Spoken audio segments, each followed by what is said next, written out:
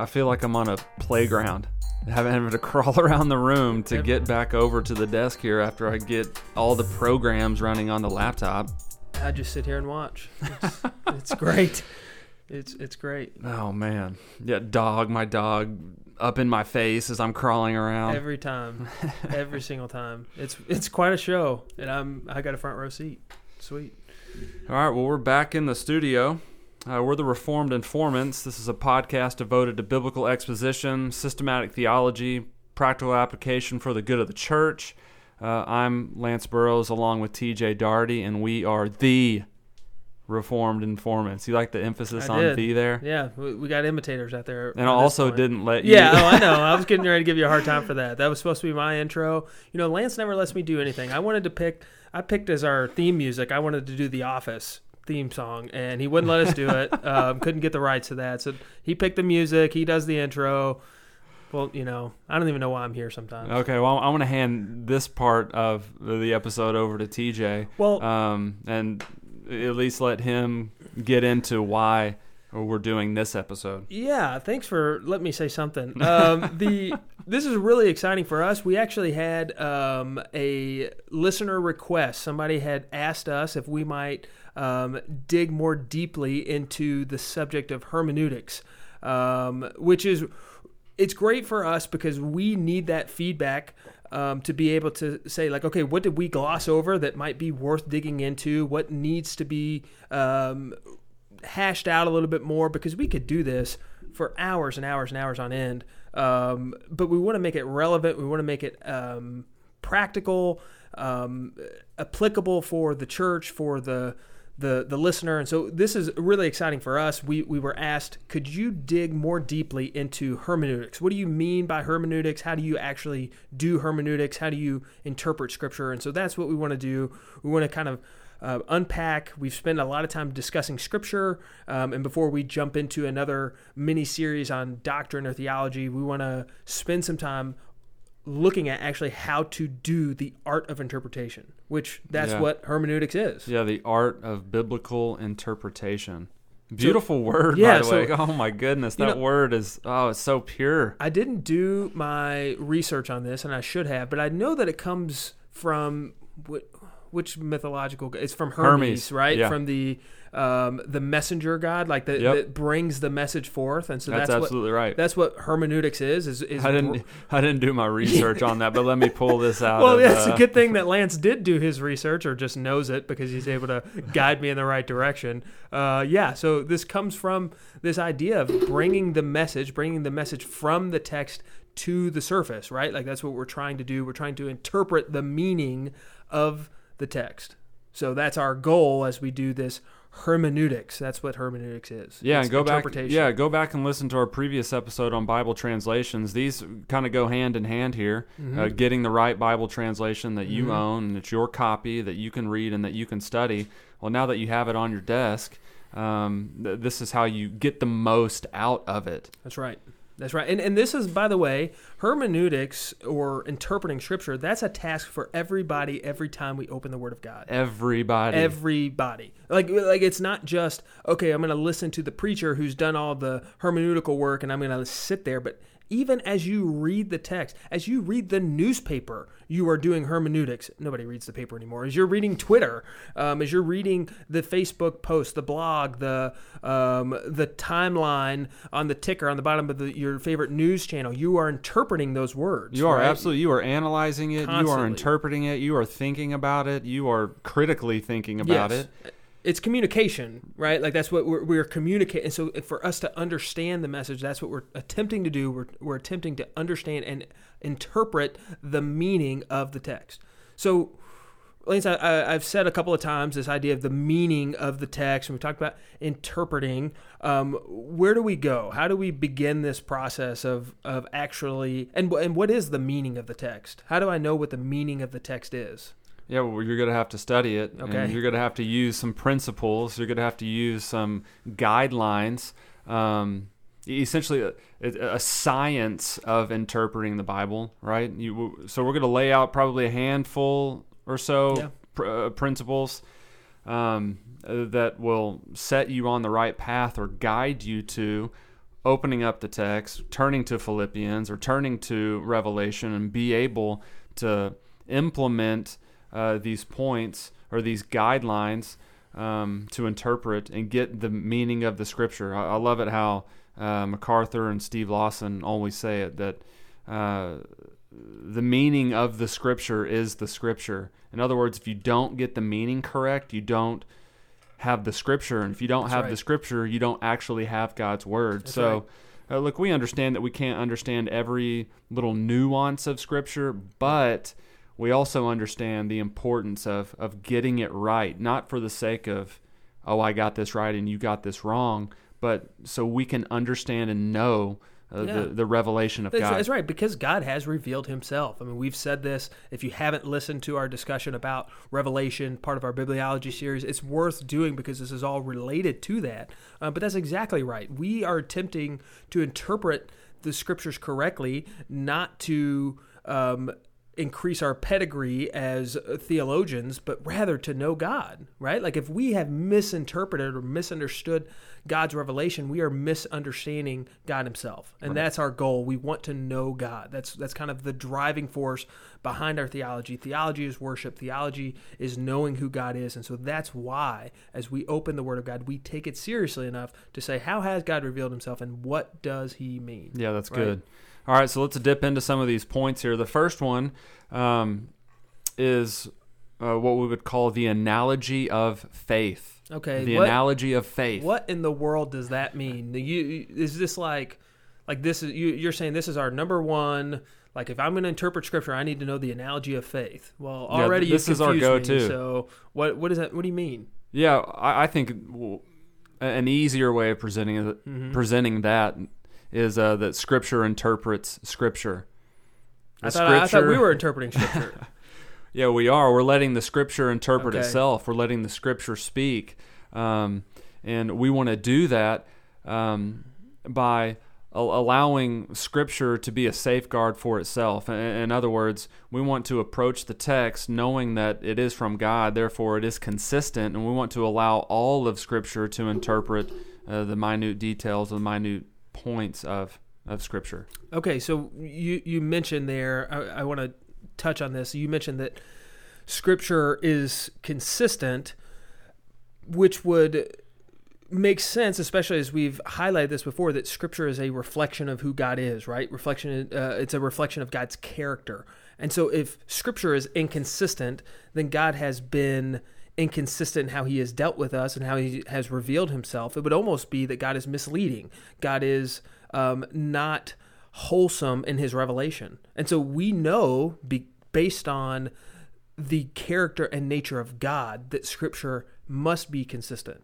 In other words, we're not going to run into doctrines and passages that can't go together. They can't be reconciled. They don't build upon one another, right? Like that would be impossible in dealing with God.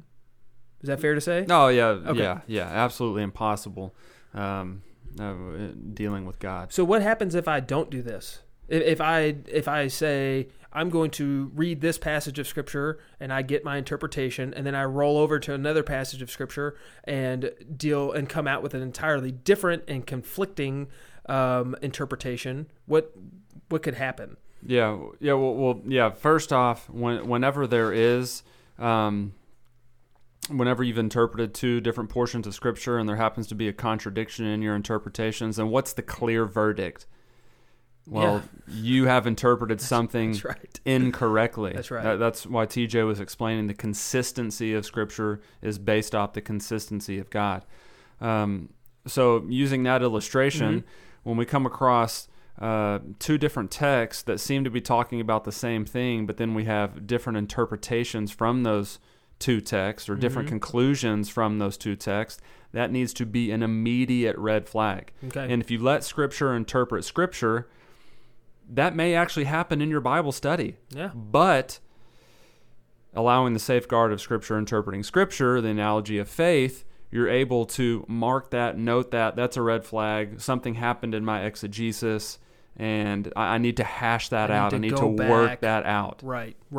Okay, so when I'm thinking about what happens, what do I do if I've got two interpretations and now I've got two passages that give me two different interpretations that conflict with one another.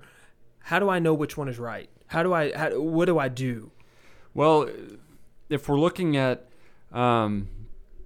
trying to stick with this first principle, you would want to go to other portions of Scripture where that same issue is spoken of and use those texts to help define the situation that you're in. When you're going back and forth maybe between an interpretation, when you're battling through that, go to other portions of Scripture to help, to shed light, and identify it. You would want to go right to the more clear text first, right? Isn't that fair to say that like part of the analogy of faith is to say we want to let clear, obvious interpretations be used to interpret the more difficult passages. So we run into passages that say, "Ooh, that's tough. What does that mean? I'm having a hard time wrestling with this." Instead of trying to come up with the interpretation or understanding with only that passage in front of you, look at other passages that speak, like you mentioned, that speak into that, but speak into it with clarity and precision and make it much more accessible to us, right? Like, is that? Yeah. An example that I can think of is there are a few places, I think Philippians chapter 3, Colossians chapter 3, in those texts, it talks about receiving a glorified body, or my lowly body being transformed to a glorious body. Okay, well, I need some more light shed on that particular text so I can understand and develop a right view and understanding of what the Bible teaches about a glorified body that the Christian receives after they die here. So you could bounce around to 1 Corinthians chapter 15, which would probably be the main text on that, but difficult text interpreted by clearer text. I mean, that's just one example of what I would do. Yeah. So how about this example? This is one that has shown up in church history. Where are we going? Colossians chapter 1. Turn with me in your Bibles, if you will, to Colossians chapter. I'm just kidding. Colossians chapter 1. I was getting super formal. I thought you were serious. I know you were. I was just going to go with it. No. Colossians 1. This is a verse that we're familiar with. But Paul's writing here. It's a high Christological passage. But in verse 15, speaking of the Christ, he says he is the image of the invisible God, the firstborn of all creation.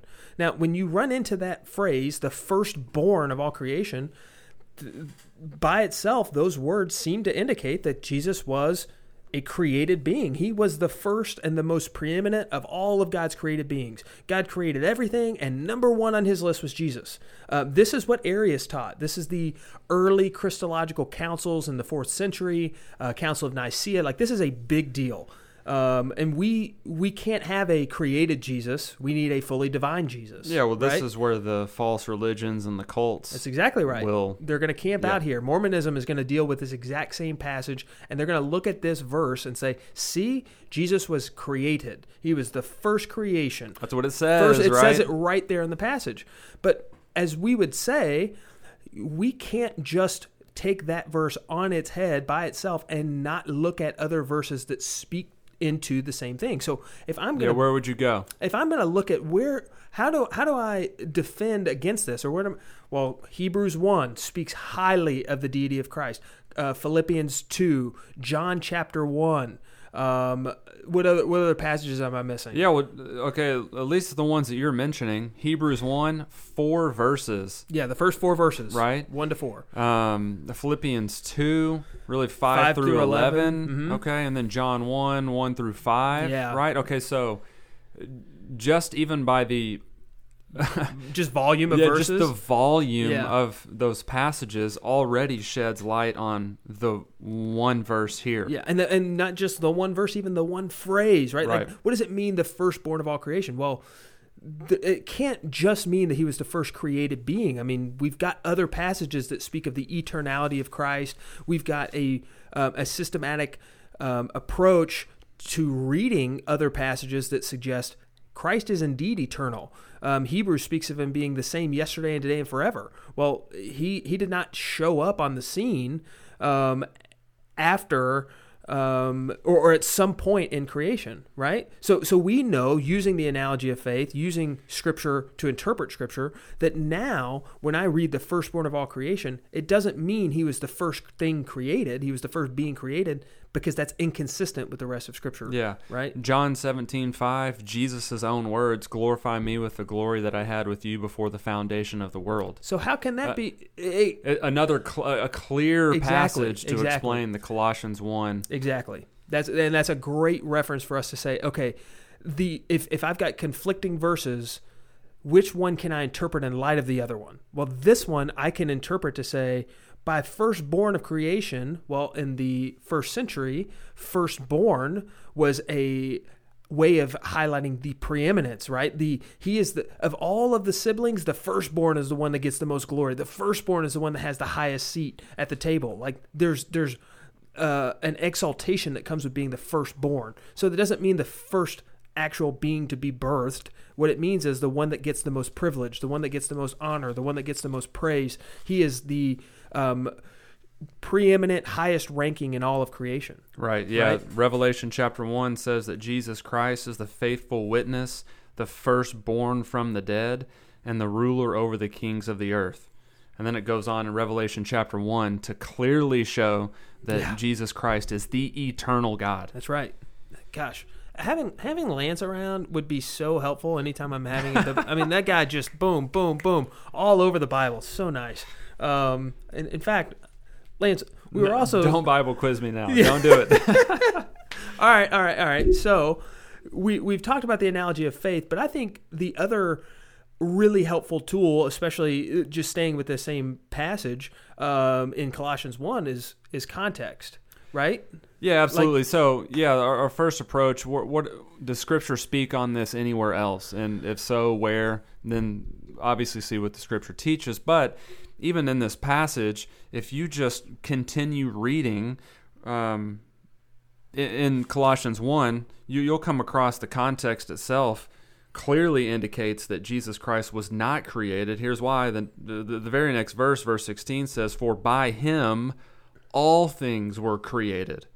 They're in the heaven. Yeah. Couldn't mean himself. And then in verse 17, It says, and he is before all things, and in him all things consist. So, I mean, the eternality of Christ is just all over Colossians 1. But if you isolate the text that you started with, TJ, down there in verse 15, okay, well, that's when heretical teaching, heretical beliefs, et cetera, begin to form. Yeah. Don't isolate. That's exactly right. It always has to be read in its context to understand what the author, in this case Paul, is trying to say. He's trying to exalt Christ, and by saying firstborn, he's not talking about his birth or his creation. He's talking about his rank.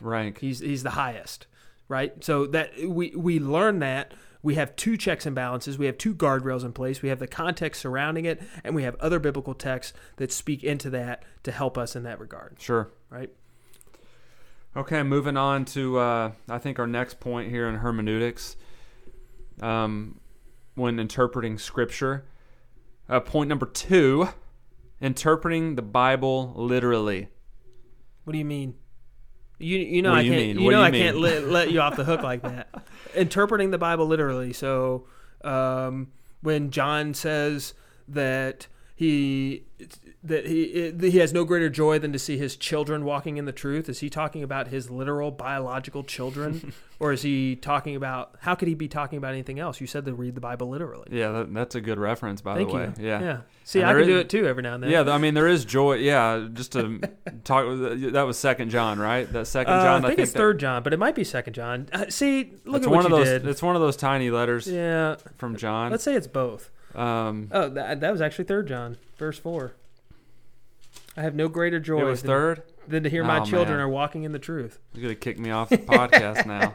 Well, let's see. I was 1 page off. That's not good enough. I just hyped you up. Okay, so when interpreting the Bible literally, we want to approach the text like we would approach any other text. Mm-hmm. We want to approach Scripture like we would approach a conversation. Right. into 2019 that when TJ texts me that says that he is on his way over to record these episodes, my natural way to react to that is literal. He is on his way. There's nothing in that text, nothing in an email, nothing in the phone conversation that would cause me to take that in any other way but literally first. Right. That's so you're saying that's just communication. Like we communicate with a literal sense. Like that's how words are meant to point us in a literal direction. Like when I use a word, I mean that word. I mean the phrase. I mean that sentence. Yeah, I think God, he reveals himself in Genesis 1, 2, and 3 literally. Yeah. Right? Yeah. He's telling Adam to go do specific things. Right? He's walking and talking and communing with them. He's not being sarcastic. He's not, allegorizing his own words. The words that he tells him to do, it's not, there's not some deeper meaning, right, that Adam has to figure out. What does he mean? Yeah, you imagine him contemplating that. When God said to not eat of the fruit, what does that really mean? When he said that I was to name these animals and I was to find, like, what is it? Of course not. Yeah. Like, of course, that's how the Bible is going to communicate the same way other texts communicate. So that is that's our first interpretation, our first instinct of interpretation, right? Is to do that. And I think it's important. Like, this is connected to, as we've spoken of before, this is connected to the inspiration of Scripture. It's connected to the revelation of God. But we believe that God has inspired every single word of the text. So when he uses a word, we want to understand what that word is. And that word typically is going to be literal. Right. Yeah, that was one of Luther's principles, wasn't it? That's to right. Interpret the Bible in a literal sense. Because at all costs, essentially. Now, did he hold...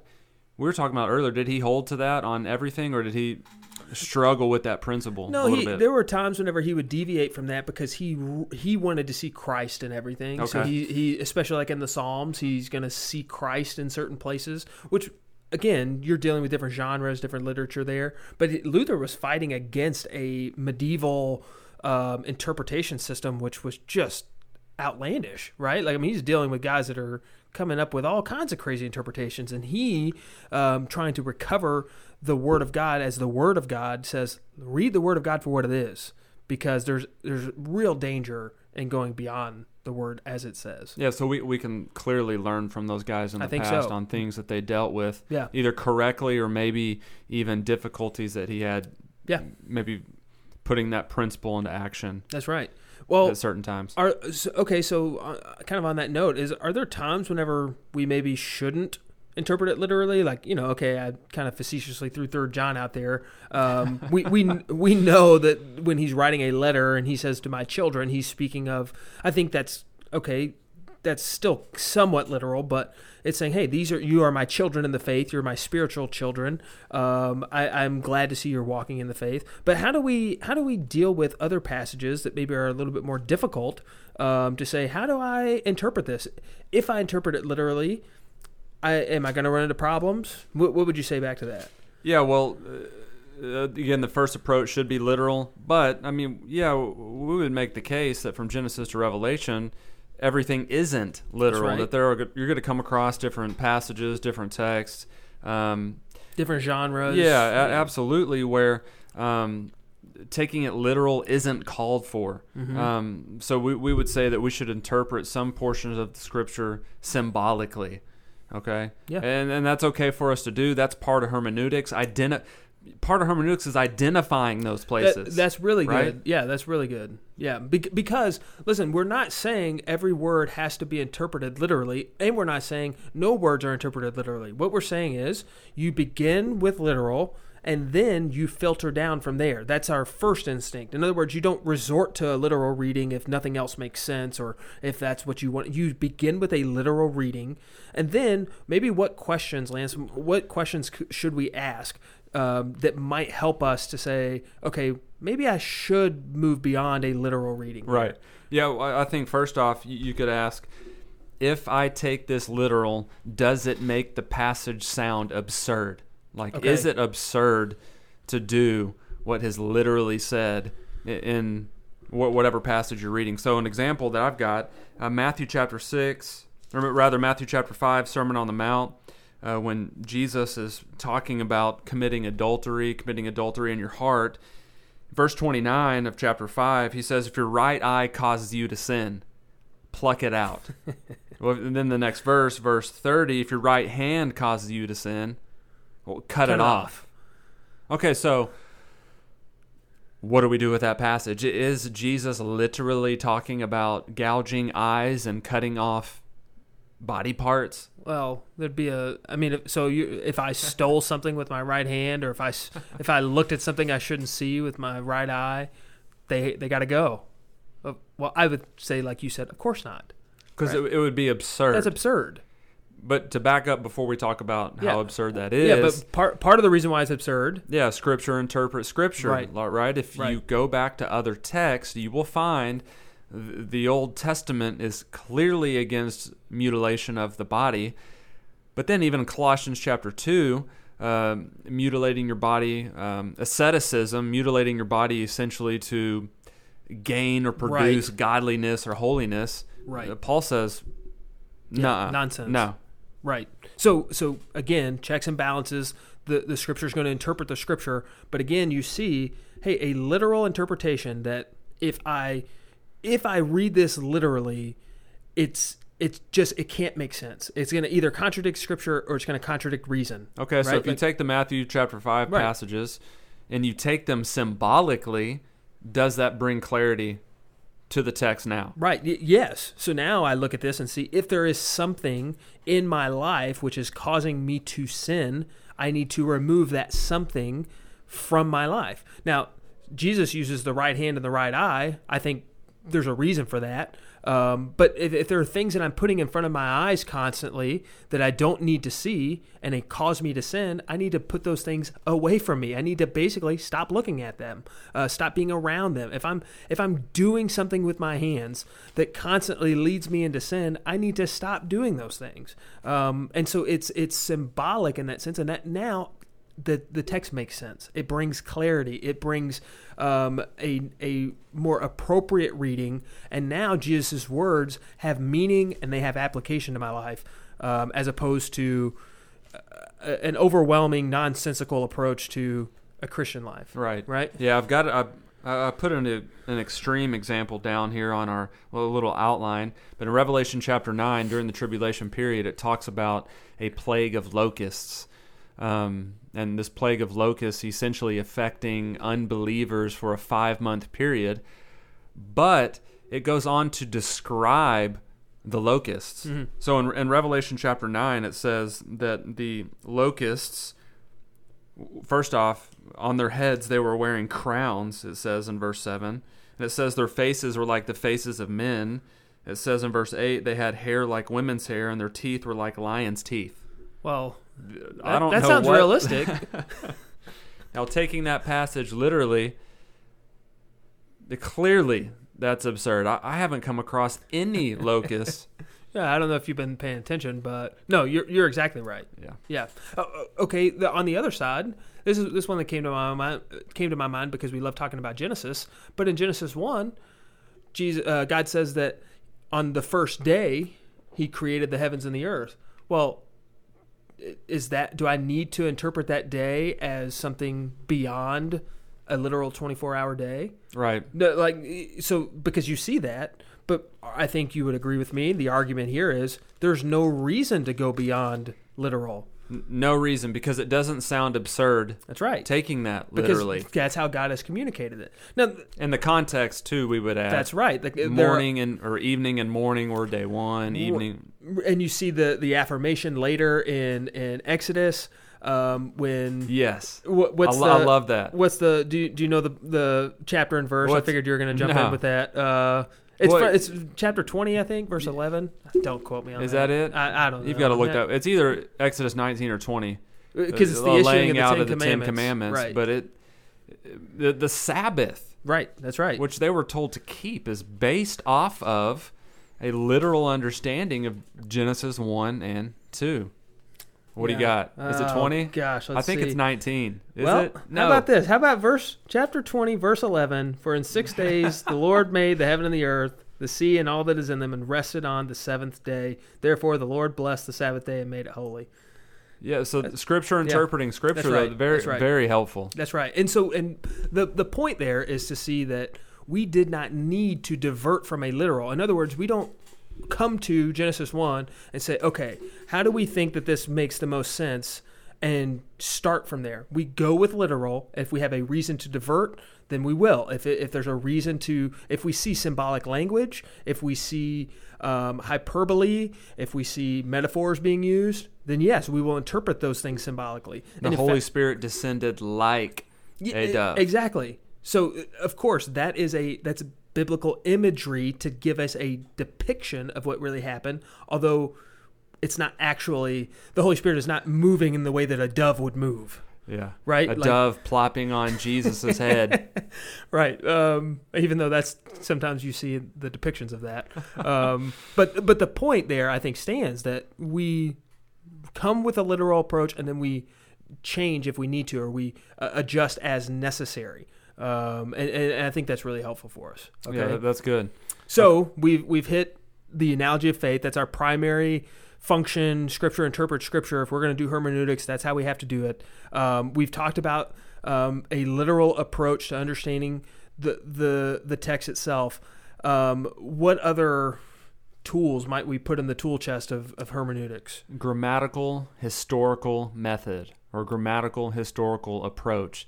Now, this is your baby right here, right? Oh, is it? Is it? I thought it was. Oh, well, we didn't talk about this. What do you go ahead, set us up. Let me see if I can. Okay, well, yeah, prepare. we're talking about a grammatical historical approach. We want to understand the language it was written in. Yeah. And since most of us can't read Hebrew and Greek, we want to provide ourselves with resources that can help us along the way. And then we would also say the other aspect of the grammatical historical approach would be the authorial intent, There it is. which we've talked about in previous episodes, the history behind right. the actual letter, etc. Yeah. So you're exactly right. We need to the historical approach, the grammatical historical interpretation of Scripture is going to hone in on what is the actual setting of the author. Like for instance, Paul writing letters from prison. So he writes Philippians from prison, and he speaks of his prison activity. Well, he's literally in prison. You've got to understand where he's writing from. Yeah, and that adds weight to that epistle. Exactly. Because he says, I'm content in all circumstances right. and all things. Well, it adds weight to that text. Right. Knowing his circumstance, and Right. that preaches. It does, and that's part of understanding what's driving the thought behind Paul's writing there. And so you have to know, what is Paul, where is he writing from, who is he writing to? Well, he's writing to a church, a group of believers in Philippi, where he has previously served and done ministry and seen the Lord move in an incredibly powerful way. Right. So he's dealing with a church, a specific church in a specific context. And so when he writes the words that he writes, we have to deal with those particular words, understanding the grammar, understanding the syntax, the word order, the vocabulary, the intentionality, and you mentioned the author's intent. Right. Yeah, so with Luke, writing the Gospel of Luke, he's basically writing two historical documents. Mm-hmm. Luke is chronicling the life of Christ, and then when you get to the book of Acts, he's chronicling the first century church. Right. And having Luke 1:1-4 is, man, it's a foundational text, just a Bible study, I think, in general. Mm-hmm. But talking about Luke gathering together records and eyewitness accounts and putting together a narrative, it just helps to kind of get in the mind of Luke as he is documenting, or basically making an encyclopedia. People even buy encyclopedias anymore. My older brother had not with Google. an encyclopedia set. back in the early 90s. Shout man. out. Yeah, anyways. Yeah, no, that's all really helpful to understand what the author is attempting to accomplish and how they are attempting to do it. I was thinking about we live in 2019, and this is kind of a soapbox that no, this was it. It wasn't the definition of the grammatical historical method. I was more concerned with this saying, is it. I'm more concerned with saying this, that when we seek to understand Scripture, we need to go for, you mentioned authorial intent, there is one meaning to the text, right? Like, there's no such thing as, well, what this passage means to me is this. And what does it mean to you, Lance? What do you think it means? Like, I don't care what you think it means. Yeah. Like, I love you to death. Well, gladly continue to do a podcast with you, but I don't care what you think it means. I care what it means. Right. What did it mean to God? That's right. I don't care what it means to you. My wife, Chloe, loves this quote from David Platt, because he says, perhaps the most dangerous place for a Christian to be is in a home group and a Bible study, because people oftentimes sit around the room and say, well, John, tell me what you think that verse means to you. Well, I don't care what it means to John. I don't care what it means to Margaret. I care what it means. Right. I care what God meant when he wrote it, divinely inspiring the Holy Spirit, divinely inspiring the human author to say a particular thing. There was one meaning. And there still is one meaning today. Right, and there's value in getting that one meaning, because that's where the application comes from. If you jump to, well, what does this mean to me, or the immediate so-called application, right, you miss the primary purpose of the text, and that is know and understand what God revealed. Then you apply that. So there's one meaning, but there could be multiple applications or implications, and that is okay. And if you run, you're exactly right. If you run directly to the application, what are you even applying? You have to know the meaning. You have to know the actual result and interpretation of the biblical passage. In light of that, there are now applications to be made. But if you run directly to application, you're not applying anything. You're actually just taking thoughts or your own misunderstandings or presuppositions or your eisegesis into the text, and you're reading ideas in, and then you're saying, okay, now this is how I think I should live as a result of this. When in reality, that's not what the text is communicating. So we run to that. We not only do we miss the meaning and miss the application that God gives for us, but we give ourselves application that isn't biblical. Right. So it's a double-edged sword. Yeah. And this is the joy of Bible study, by the way. Yeah. Working through hermeneutics, working through Bible study, working through the science of of interpreting Scripture. It's not meant to be a burden. It's not meant to be a beat down. This is a joyful activity, because you are getting to know and understand God. That's right. You individually, this is your communing with God. You are hearing what He is saying, right? And this, goes back to God revealing Himself. He's revealed Himself in a way where this is possible for the individual. So don't let hermeneutics scare you away. This is so accessible, especially in our time. Yes. There's so many resources to help. Well, let's talk about that for a second. And even before we jump into some of those resources, I think you're exactly right. We have access to, think about the church for the longest time had been told over and over again prior to the Reformation that only the Catholic Church has the proper interpretation. Only the Catholic Church can tell you what the Bible means, and when we say it, that's final, right? Like, the church had never had access to the Word of God itself. That's what Luther did. The Reformation was get the Bible to the people. But then there's also value in understanding that doing hermeneutics and interpretation with a group of people, right? Like, if I'm only in my closet, if I'm the only person that's ever interpreting and I'm not relying on either other theologians or other people in the church, I have a tendency to veer off, right? So like those confessions of faith, doctrinal standards, other men of the faith who've gone before us, or even like-minded men today, they help keep us from veering off, right? So I think that that's a good check for us, is to say, yes, we have access at a very intimate and personal level, and a responsibility at an intimate and personal level. But at the same time, we need to understand there's value in spending time and balancing that with others who interpret Scripture. Right? Yeah, there's so many safeguards. Yes. So many safeguards, so many checks and balances when coming to the Scripture. And we've talked about some of those with hermeneutics, Scripture, interpreting Scripture, looking at a literal, grammatical, historical method, but even what you're talking about, being around other believers, looking back throughout the centuries. I mean, what a wonderful time that we live in, that stuff is so accessible. That's right. Right? So there really is no excuse to not be progressing towards being a good theologian. That's right. Like we said, you can do it. That's right. I'm on that journey. That's right. I'm about to really ramp up here in August, starting seminary, but it's a constant progression. It's a constant growth. And we see that even, with characters in Scripture that are continually growing. That's right. Lance, do we have any resources or any anything that you would maybe point people to? I know that we had a listener reach out, say, "Hey, how do I improve in this area? How do we talk in this area?" Is there anything that you might help point people to? I was actually thumbing through R.C. Sproul's book called Scripture Alone. And then he has another book called Knowing Scripture. Huh.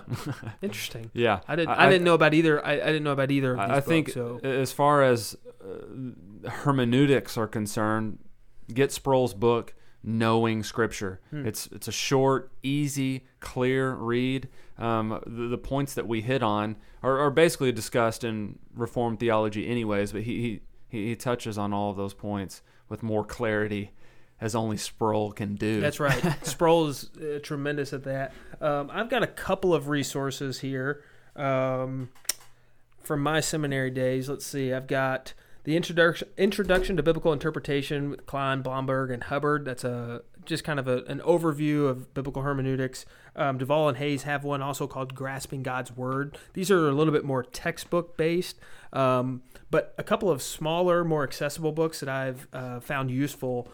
I see that one. Yeah, this is one of my favorites. Exegetical Fallacies by D.A. Carson. A little bit more academic, but really helpful to see some of the pitfalls that we fall into sometimes. Okay, right? One of my favorite Carson quotes: "A text without a pretext is a text for a." I'm objective. Yeah, what was the quote again? Nah, how did Carson say that? That's that really out. Interesting. No, you can't edit that out. D.A. Oh, Carson. text without a context is a pretext for a proof text. Okay, Gosh. say it again. Say it again. A text without a context is a pretext for a proof text. Okay, In other words, if you what does that aren't mean? taking, again, that literal approach and a contextual approach, then you are setting yourself up for that eisegesis. I can make this text mean whatever I want this text to mean. That's right, and that's what we do a lot of times. That's an exegetical fallacy, if you will. I actually have that quote memorized. I just do you? I totally got locked up on that, man. Another resource, kind of the last one here, Basic Bible Interpretation by Roy B. Zuck. It's a practical guide to discovering biblical truth. These are just a handful of resources that we've found helpful. We could obviously, there's plenty of things out there for us, but it's just a helpful. These are helpful tools. As you mentioned, we're constantly learning, we're constantly growing, we're constantly studying. We want to expose ourselves to deep thought and to improve in this area as we interpret Scripture. Yeah, half-price books, eBay, Amazon, and you can get those resources. Borrow one from my bookshelf. Just come on by. We'd love to talk. There are library finds, though. That's right. Okay, Lance, initiative time. Informants Initiative. Let's have a couple of takeaways to wrap this thing up.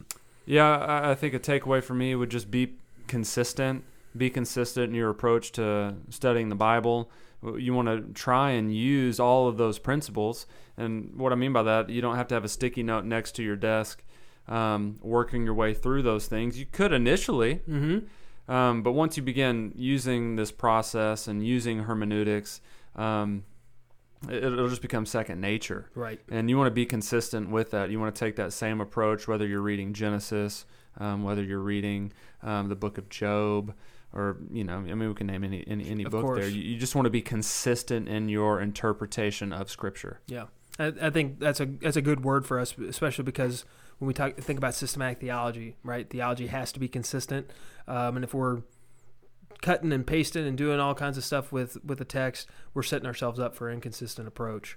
My takeaway for today, especially with dealing with this issue of hermeneutics, would be that serious Bible study, and by that I mean somebody who takes the Word of God seriously, somebody who really desires to know God and the truth of God in His Word, that requires intentionality, it requires effort, it requires time, it requires growth. You're not going to stumble your way into proper interpretation. You're not going to accidentally one day wake up and be like, you know what, I got it now. This is pretty easy. Anybody have any questions? Like, that doesn't happen. Yeah. It requires time. It requires effort. It requires some growing pains, and it's a journey that we're all on. And my encouragement would be to say, you know what, it's worth it. It's worth the time. It's worth the turning off Netflix and opening up a helpful tool of a textbook to help me read and prepare to study God's Word, and then to open up God's Word and say, you know what, I'm going to spend some time doing this tonight. Yeah. I'm going to turn off the electronics to do that. Yeah, I mean, it is a sacrifice. There may be some things that you have to set aside, and some things you now need to pick up to do this. Right. And then that's okay. It's God's Word. That's right. It's well worth it. Well, hey, if you're not doing so already, make sure you subscribe to our podcast on iTunes and to our YouTube channel. Also, be sure to like us on Facebook at Reformed Informants and follow us on Instagram and Twitter at @R_informants. If you have any questions or suggestions to help me not put my foot in my mouth when I'm quoting D.A. Carson, feel free to email us at reformedinformants@gmail.com.